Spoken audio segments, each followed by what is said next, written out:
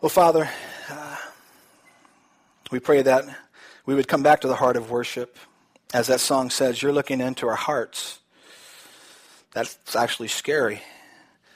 Lord, we pray that you would show us our hearts this morning. And as we open up your holy word, this is you speaking to us. I pray, Father, that you would help me to explain the text that we're in, and that you would glorify yourself through your word. I pray that you give us all ears to hear and eyes to see what your word is saying to us as a church, as believers. Help us not to push away the convictions of the Holy Spirit, but to receive that, to allow the word to cut in certain places in our souls for the purpose of healing. Lord, our purpose is and only to glorify you in our lives and in this church. That's why we're here. We want to hear from you. So I pray that you would hide the messenger and that your words will proceed out of my mouth into our ears, into the soil of our hearts, ultimately producing fruit that would bring you honor. So help us, Holy Spirit, now, we pray in Jesus' name. Amen. Open your Bibles to James chapter 4. And for 3 weeks, we're going to be looking in this chapter, verses 1 through 12, and James writing to them is caution against worldliness. Caution against worldliness. We have a tendency to constantly go back into the world and the things of the world, and James is warning us about this. A little overview on the person James. Most of you probably know he is a half-brother of the Lord Jesus Christ. Yeah, it's amazing how he opens up this letter in James chapter 1. He says that James, a servant of God. Of course, that's a Greek word, doulos, which means slave. A slave of God. James was an unbeliever. He didn't believe in his brother growing up. Matter of fact, he didn't believe until Jesus was resurrected and showed himself personally to James and to the other disciples. And after that, James' life was never the same. He saw the risen Lord. And you would think James here, opening this letter, he could have probably, taken some pride in it and saying, I'm James, the brother of God, or born from the sacred womb of Mary. But he doesn't do that. He's content with slave, servant of God. James was also called James the Just. After he was converted, people said that he would constantly enter the temple alone and was found kneeling and praying for forgiveness for himself and for his people. He prayed so much on his knees that they said that his knees grew hard like camels because of his constant worship to God. Here was an unbeliever converted, and now he is a man of piety, a man of worship, and constantly praying in the temple for his people. The recipient of these books were Jewish believers who had been dispersed due to persecution under Herod Agrippa I. This letter was not written to a specific church like to the Philippians or Ephesians, but it was written to the church in general. James is addressing people here who are supposed to know the rudiments of Christianity, and his aim is to set forth a life lived according to God's law. That's his whole purpose here. And James, when he writes, and when he wrote this letter, he wrote with extreme passion.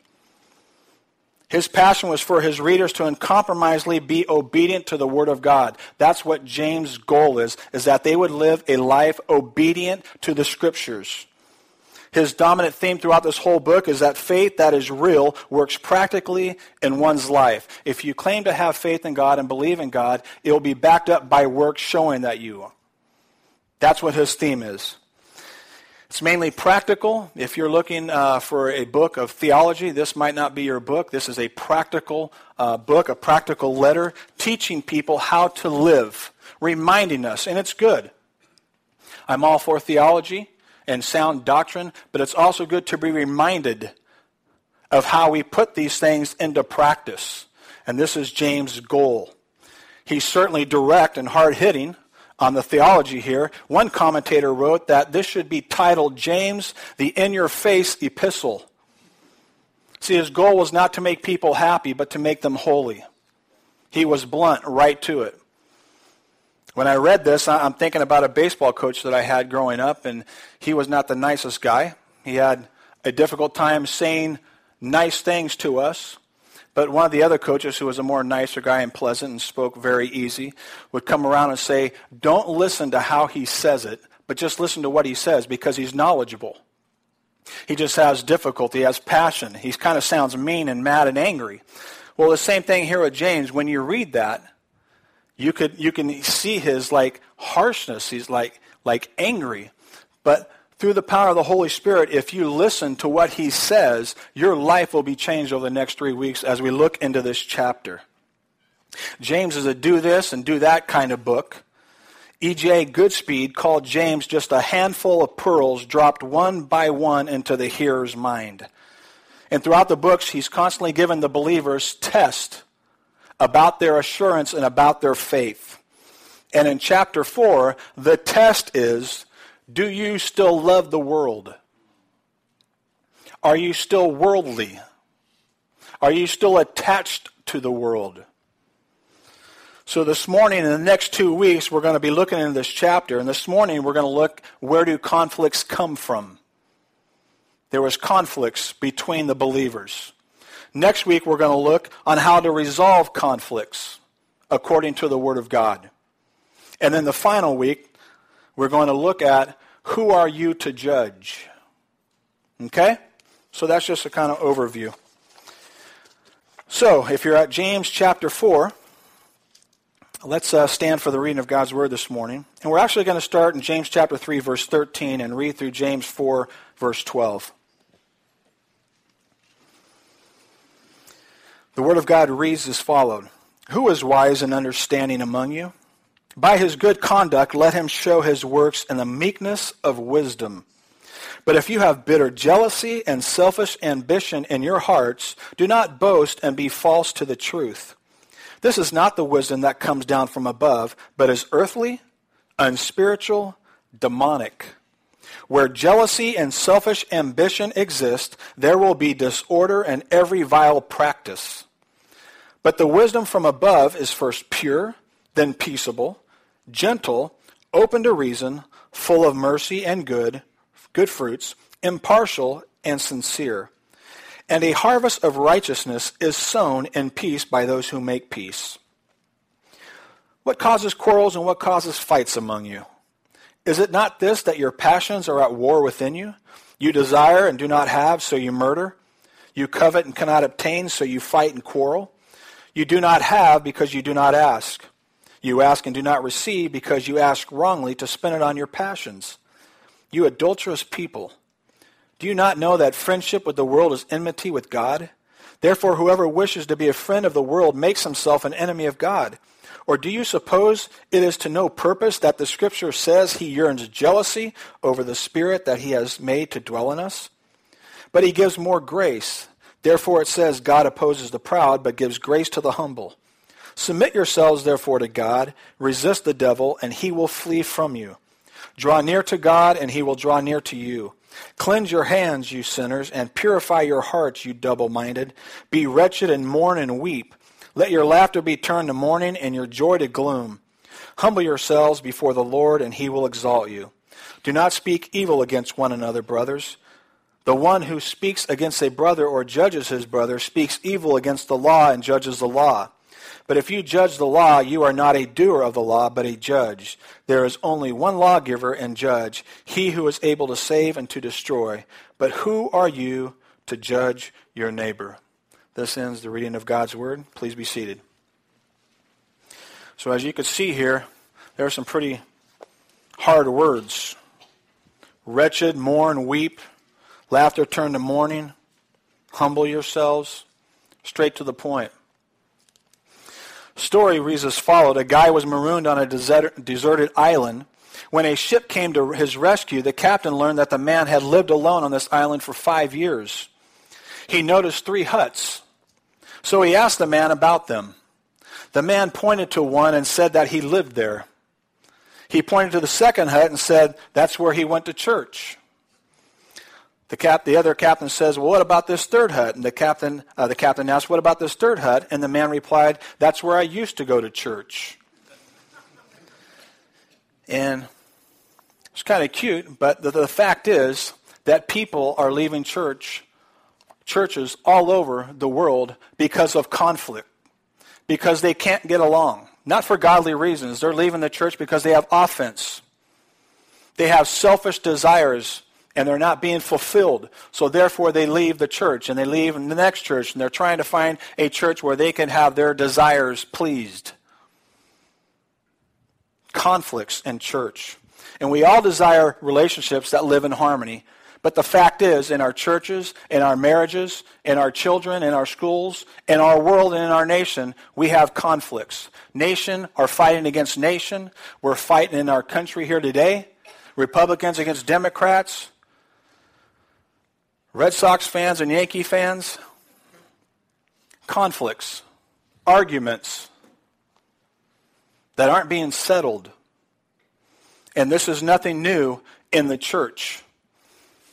A lot of us think that, boy, if we could just be a part of the first church, how nice it would have been and how pleasant it would have been to be in that unity.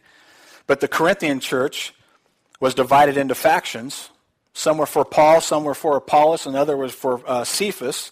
The Philippian church had two women who couldn't get along, and their names were actually mentioned in Scripture. The Galatian church were biting and devouring each other. And the Ephesian church was having problems with unity and loving one another. Conflicts in the church. And this is what James is addressing here this morning. Where do they come from? The World Trade Center took 6 years to build. And in 90 minutes, it came tumbling down. Just quick 90 minutes and it was done. Same with churches. It takes years to build. And if we're not careful, within a month or so, it could be torn down and closed, all because of quarreling and complaining. And the reason for me wanting to teach this is because I love our church. I love this church. And it's not just the elder's job to protect this church. Outside is Satan wanting to get into our church. And he does this through relationships. Trying to get somebody offended, trying to get division here, trying to get somebody to talk about that other person and spread gossip. It's your job as well as ours to keep this place safe, to deal with our conflicts in a godly way and to settle them, not to have quarreling and backbiting.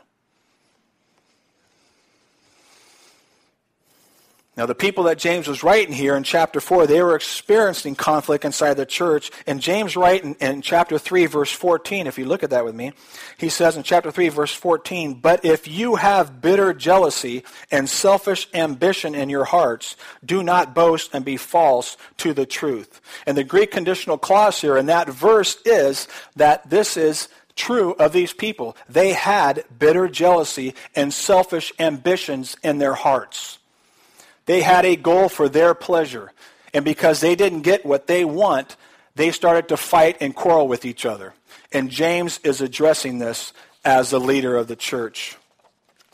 He's not just talking about the ones that want to be teachers, because in James chapter 3 he talks about not many of you should be teachers. He's not talking about the teachers here, but he's talking about the church in general, the whole community here. So he starts off chapter 3 in verse 13, and he asks them, and he asks us this morning, a question. And here's the question. Who is wise and understanding among you? James asked the people, if you think that you have special understanding and wisdom from God and in spiritual matters, I want you to step forward so I can analyze it, so I can scrutinize it. If you claim to have this wisdom, step forward. And as they begin to step forward, James starts to scrutinize them. He doesn't examine their claim of how much theology they know or how many Greek verbs they can interpret or understand, but he examines them in practical terms. In practical terms. Look at verse 13 again. Who is wise and understanding among you? Watch this.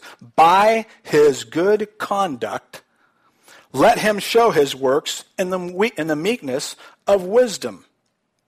And remember, the whole theme of this book is James chapter 2, verse 17, which reads, "So also faith by itself, if it does not have works, is dead. Now we know that James is not saying that works saves. He's not saying this here. He is basically saying that if you claim to have faith, there's going to be evidence of that faith. There's going to be fruit. There's going to be evidence in your lifestyle that backs up your faith. And if you have spiritual wisdom and understanding, do it in the meekness of your life. Let's see that. So James says here two things in chapter 3, verse 13. That true wisdom will always produce good works. Number two, true wisdom will always produce humility. It will always produce good works, and it will always produce humilities. And the result of false wisdom, of course, which is worldliness, is in verse 14 of chapter 13. But if you have bitter jealousy and selfish ambition in your hearts, do not boast and be false to the truth. That's false wisdom. Bitter jealousy and envy. So now, having declared at the end of chapter 13 and verse 18, he says this, and a harvest of righteousness is sown in peace by those who make peace. He now moves on into chapter 4, and he asks this question. What causes quarrels and what causes fights among you? It says wars. Wars, that sounds pretty bad, doesn't it? Wars in church. The goal of a war is to kill and destroy. And this is what people do in churches. They try to destroy people. That's worldliness. That's demonic. Remember in Ephesians chapter 4, verse 26, Ryan read this morning, be angry and do not sin, and do not let the sun go down on your anger. And James' point here is that if you do not deal with your conflicts immediately and godly, they will escalate into all-out wars. And some of us can testify to that here this morning. You've been there. James chapter 3, verse 5 and 6, if you turn back there real quick. Listen to this. If we don't deal with our conflicts, like I said, a serious war will start out, and that war is usually by our words. A war of words. So also the tongue is a small member, yet it boasts of great things. How great a forest is set ablaze by such a small fire. And the tongue is a fire, a world of unrighteousness. The tongue is set among our members, staining the whole body, setting on fire the entire course of life, and set on fire by hell. That's what happens when we don't deal with our conflicts immediately. And we just let them sit in us and boil over, and our words start coming out, and they start setting the whole place on fire. Let's always remember the words and teachings of Jesus in Matthew chapter 12, verses 36 and 37, which reads as follows. I tell you, on the day of judgment, people will give an account for every careless word that they speak. For by your words you will be justified, and by your words you will be condemned. Which one do you want? You want to be justified by your words, or you want to be condemned by your words? But you will give an account for every careless word that proceeds out of your mouth. Now, I don't know about you, but that brings me fear. That makes me want to pray and say, God, set a guard over my mouth and make sure that I only say things that are building up and encouraging. But when that thing sparks in us and it sets it ablaze, that mouth just takes off and it just starts killing people left and right. We see it in marriages. The divorce rate is 40-50% today. Arguments, quarreling, conflicts. So James asks the question, what causes these quarrels and what causes the fights among you? And he gives us the answer to it in verse 1. Is it not this, that your passions or pleasures, some of your translations may say pleasures, are at war within you? What causes quarrels and what causes fights among you? Is it not this, that your passions are at war within you? You desire, you do not have, so you murder. You covet and cannot obtain, so you fight and quarrel. There's our answer.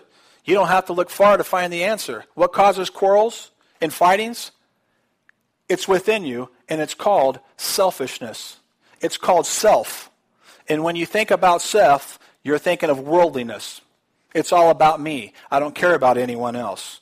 Two people get in a conflict. They hold their ground. They're not going to budge. They start accusing the other person of the problem. And before you know it, an all-out war is taking place.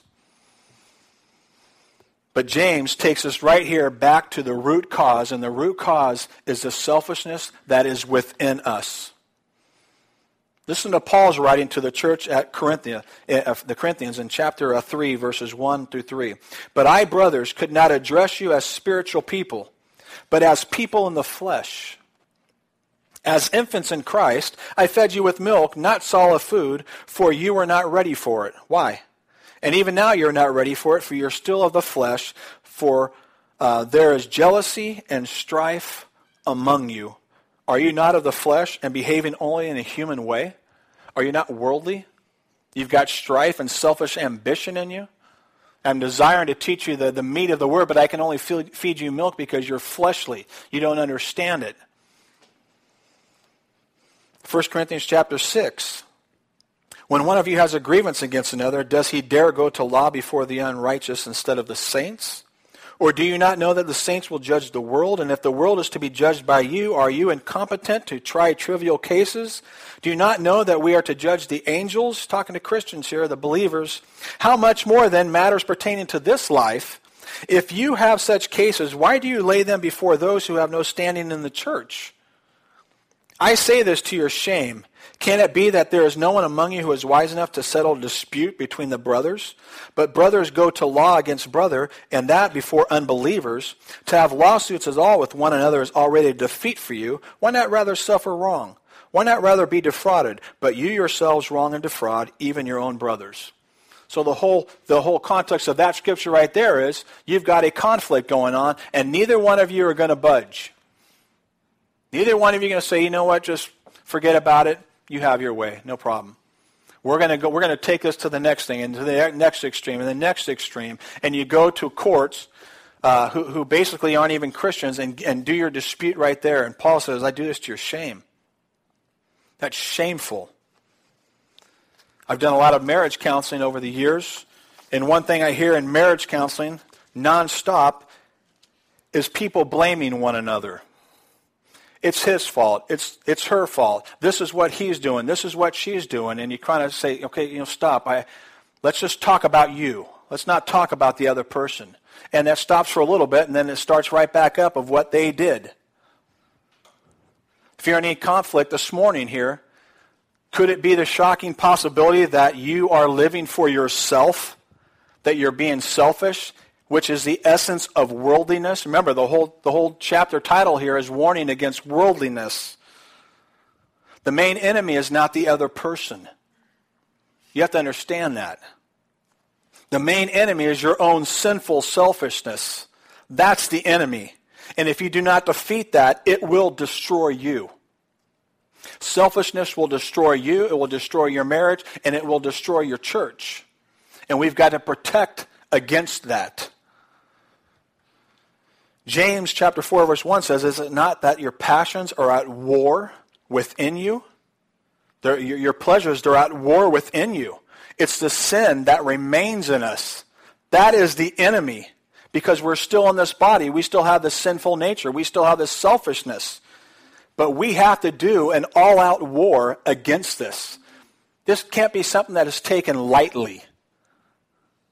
You must destroy this, otherwise it's going to destroy you in your relationships. R.V.G. Tasker writes in his commentary on this verse in James, he says, listen, I quote, what he asserts is that the human personality has, as it were, been invaded by an alien army which is always campaigning within it. The verb wage war implies that these pleasures are permanently on active service. And the expression in your members means that there is no part of the human frame which does not afford them a battleground. Human nature is indeed in the grip of an overwhelming army of occupation. End quote. So the point is, unless you recognize the magnitude of this battle and the frightening fact that your enemy is not overseas or across the country, but that your enemy is within you, you must deal with it and not take it lightly. I don't know if any of you have heard MacArthur's teaching on how to deal with the remaining sin that's in you, but he uses 1 Samuel to describe that. And I want to read this real quick to you. Turn to 1 Samuel chapter 15. We'll be here just for a second here. 1 Samuel chapter 15.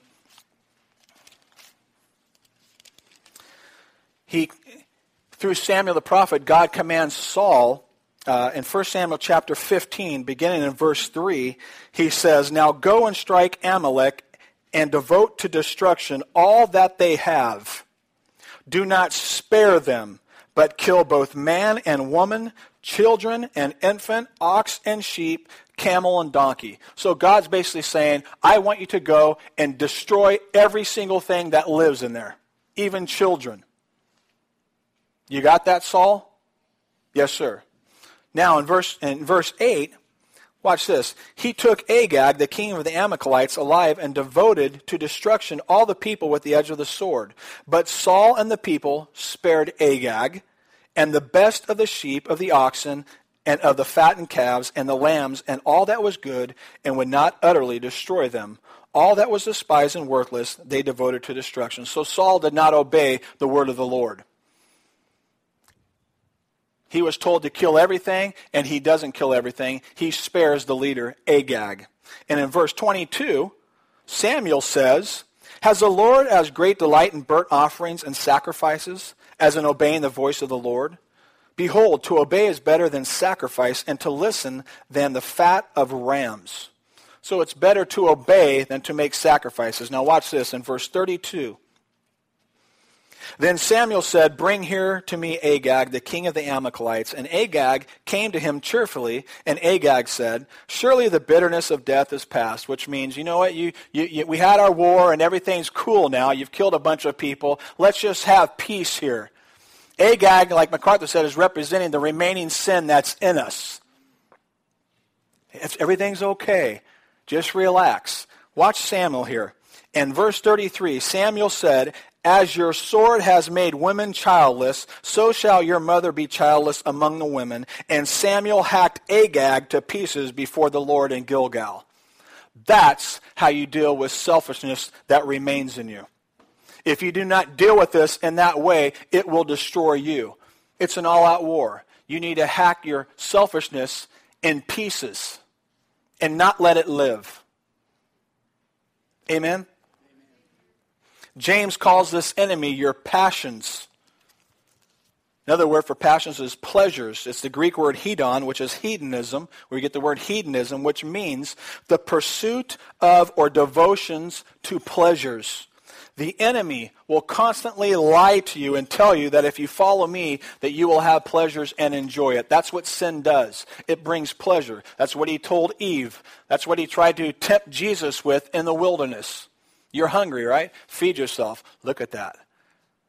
Turn those stones to bread. He goes after the pleasures.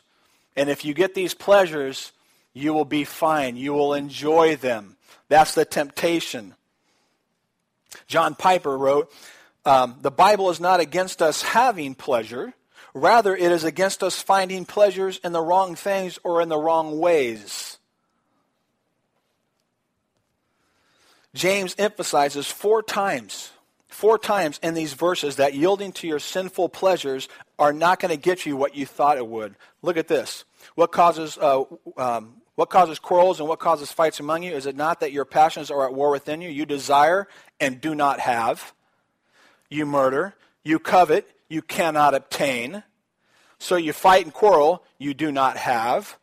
Because you do not ask, you ask, and you do not receive. So you can see that pleasures are not going to satisfy you.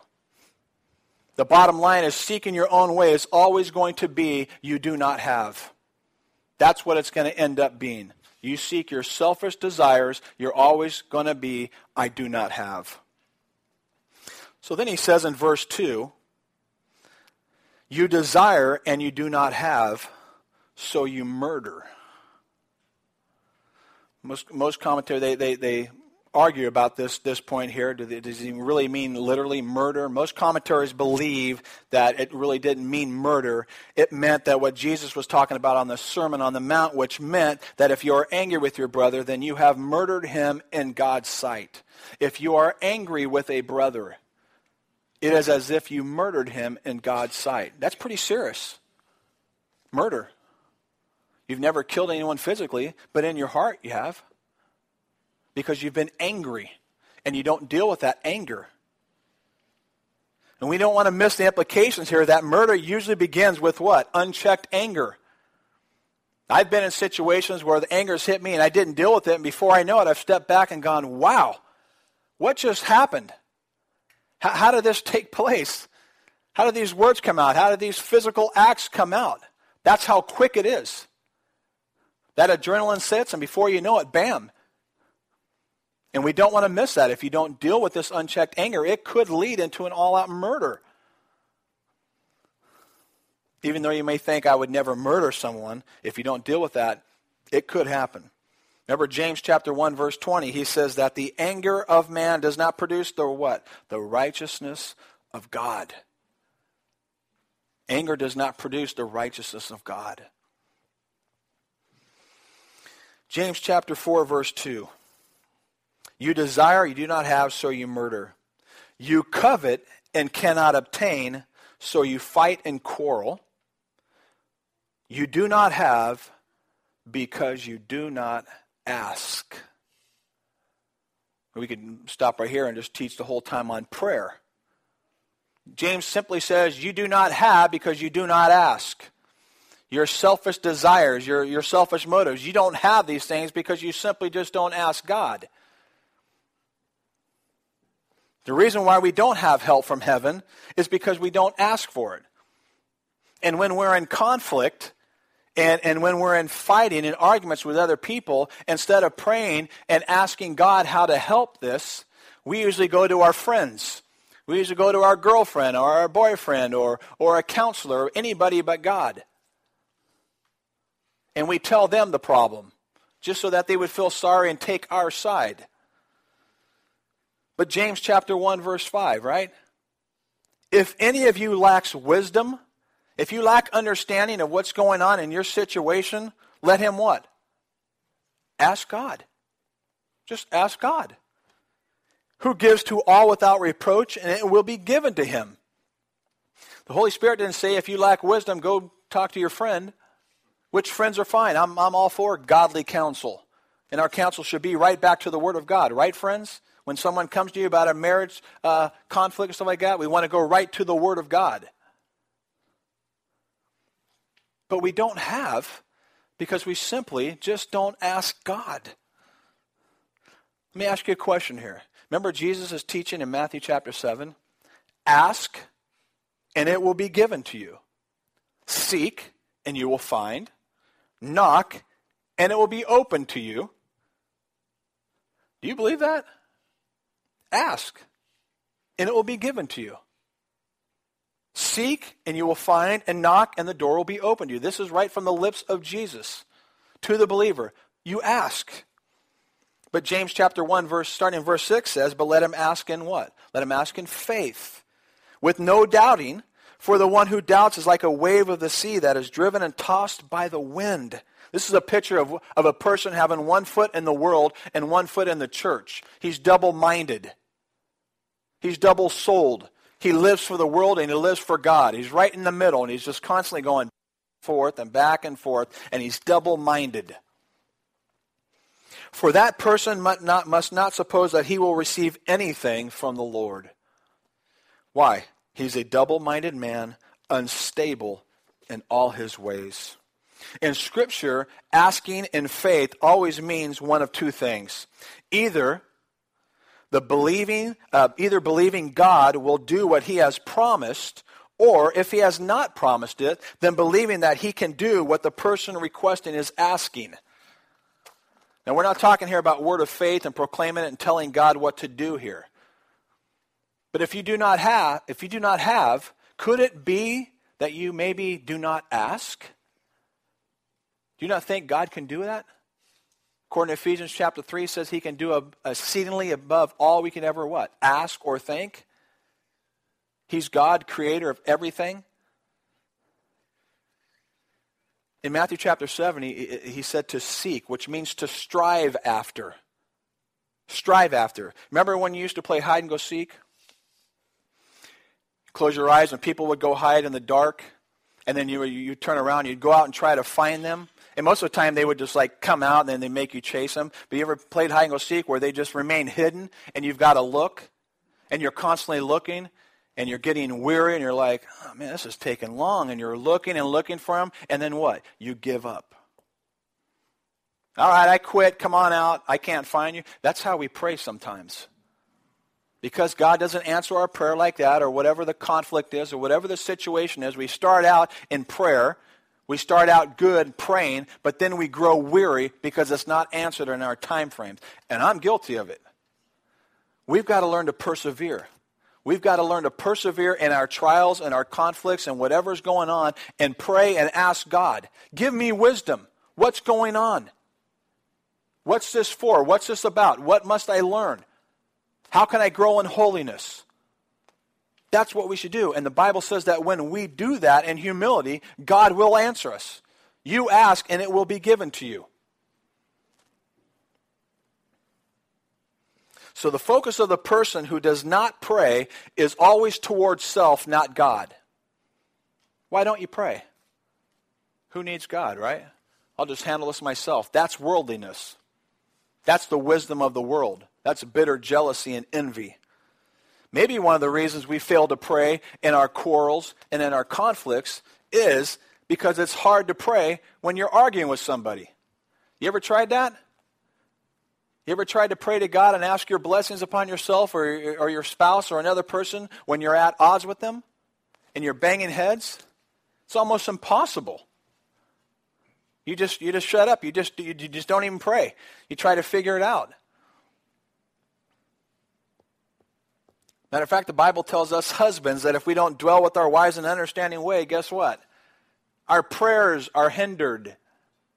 Now, I don't know about you, husbands, but I can't afford to have my prayers hindered. I need answers. I need wisdom. I've got a lot of stuff going on. So therefore, I must live with my wife in an understanding way. If we've got a conflict, we settle it. We deal with it in a godly way, quickly. And then God hears our prayers. Psalm 66 verse 18 says, if I had cherished iniquity in my heart, the Lord would not have listened. Maybe that's another reason why we don't pray, because we know we have knowing sin in our lives. And we haven't dealt with it. And we know the Holy Spirit's been tugging at that sin and we just haven't budged with it. And therefore we just shut up and we don't pray. Isaiah chapter 59, beginning in verse 1. Behold, the Lord's hand is not shortened, that it cannot save, or his ear dull, that it cannot hear. But your iniquities have made a separation between you and your God, and your sins have hidden his face from you, so that he does not hear you. Maybe that's a reason why we don't pray. We've got anger in our heart, we have unconfessed sin in our hearts, and because of that, it's hidden God from us, and he doesn't hear us. Well, how do we make him hear us? Reconcile. Reconcile. Matthew chapter 5, like we're going to partake in the Lord's table here real soon. Matthew chapter 5, beginning in verse 23. So if you are offering your gift at the altar, and there remember that your brother has something against you, leave your gift there before the altar and go. Go where? First be reconciled to your brother, and then come and offer your gift. So what's God more concerned about? Your offering, or you living in unity with a brother? According to this scripture, it's living in unity with a brother.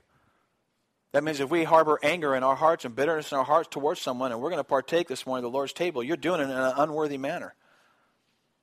And you better be very careful of that.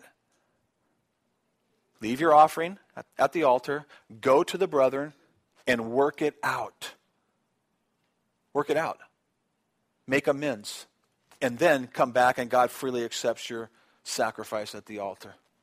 That's what we're to do.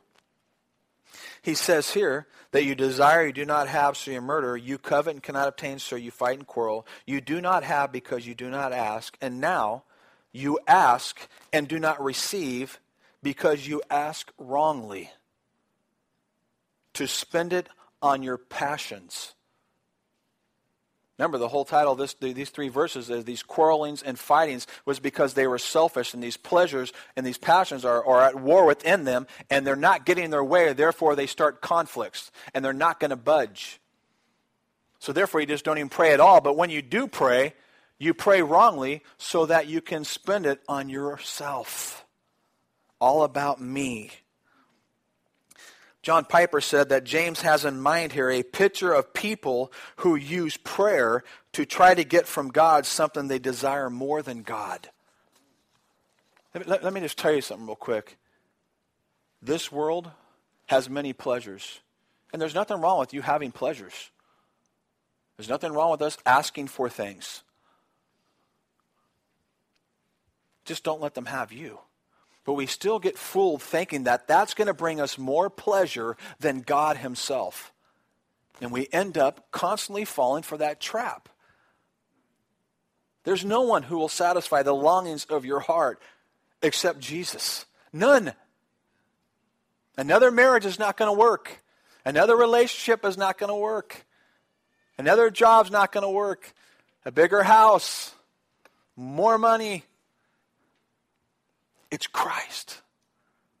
It's Christ that's truly going to satisfy the longing and the desires of your heart. But yet we try to fill it with worldly things. And when we pray and ask God, we pray for those things more than we pray for him. Fill me with this, not you. It's kind of like the prodigal son. Give me my inheritance. Now see you, Dad. It's kind of like asking God, here, I want this. Now when he gives it to you, see you later. And you go away to a far land and spend it on your pleasures. And then we just keep coming back for more. It's kind of like we rub God like a genie and tell him what we want. We don't want to commune with him. We don't want to have intimacy with him. We don't want to weep before him and enjoy the vastness of his glory and presence. I want what you can give me. A lot of times that's how we are in relationships too. I want what you can give me, what you can make me. It's all about what? Self. And this must be destroyed. They're not searching for God. They're searching for all the things that God gives them. Now James, he doesn't tell us what they don't have. We don't know what it is, but according to this context, which it is the teachers up front here in chapter 3, that it's a kind of wisdom that will enable them to gain recognitions as leaders in the community. They wanted to have the place of authority. They wanted to be recognized as a leader, and they didn't have that. And all they wanted it for is so people could look at them and say, wow, how great you are. And you have a lot of people sitting in churches sitting there going, I could preach better than him. I should be up there. Nonstop in all churches. I've seen it happen constantly. I'm better than that person. I'm better than this person. I wish I had that. And you pray and you start asking God for that, and you're asking wrongly. This is nothing I asked for. Be content with what God has given you in your gift and use it for the church. This morning when I came in, I saw the lady back there in the kitchen cutting up all the food and stuff like that. That brings glory to God. Not just this.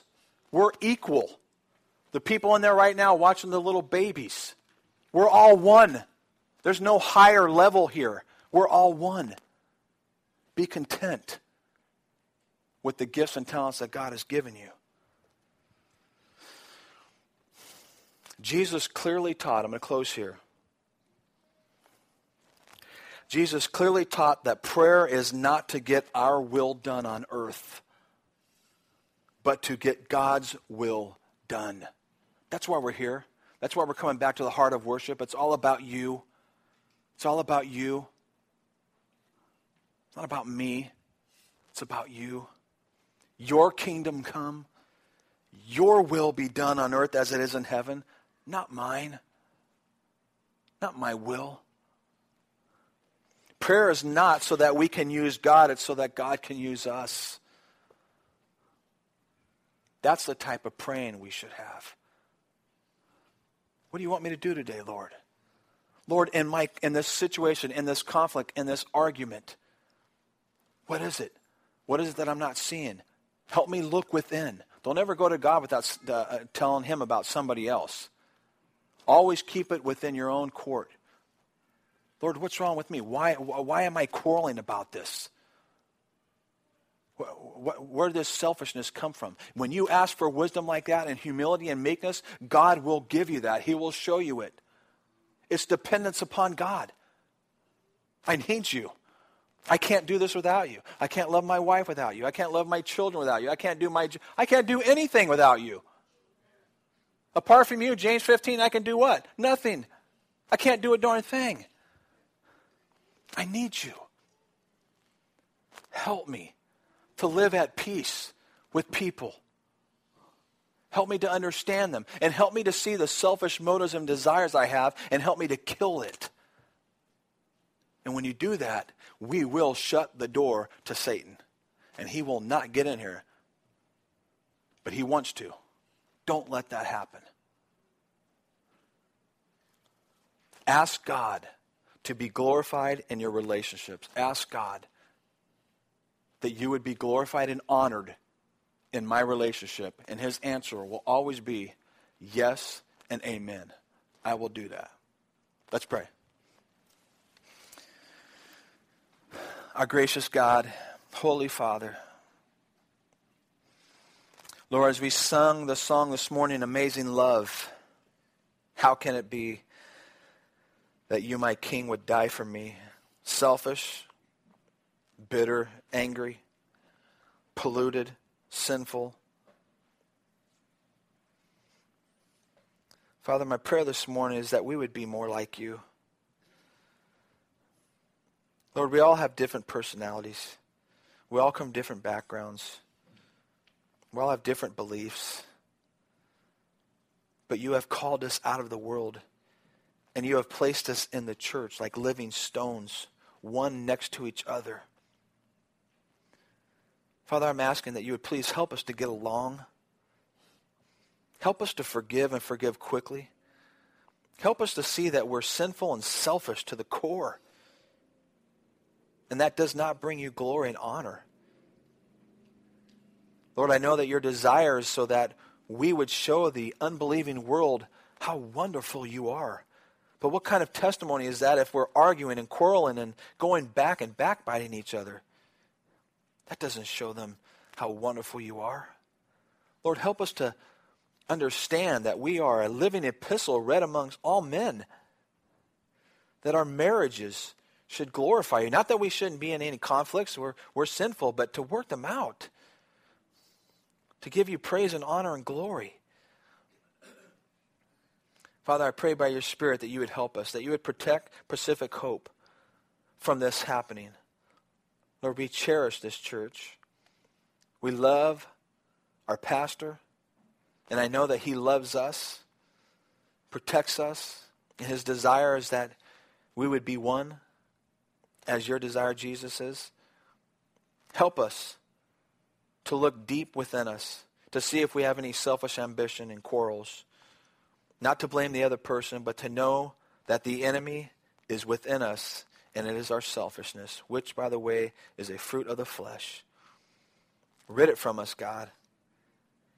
And Father, as we now move to the partaking of the bread and the cup, I pray that we would examine our hearts right now. That we would see if there is a brother who has anything against us that we have not reconciled with yet. That we would leave our gift at the altar and go make it right with him before we come back. It is just that important. Lord, may we partake this morning with humility, meekness, to see truly the risen Lord, high and lifted up, far above all principalities and powers. Thank you for the blood of the Lamb. Thank you for the sacrifice of your Son. We're nothing without you, Jesus. Help us, we pray. In your name, amen.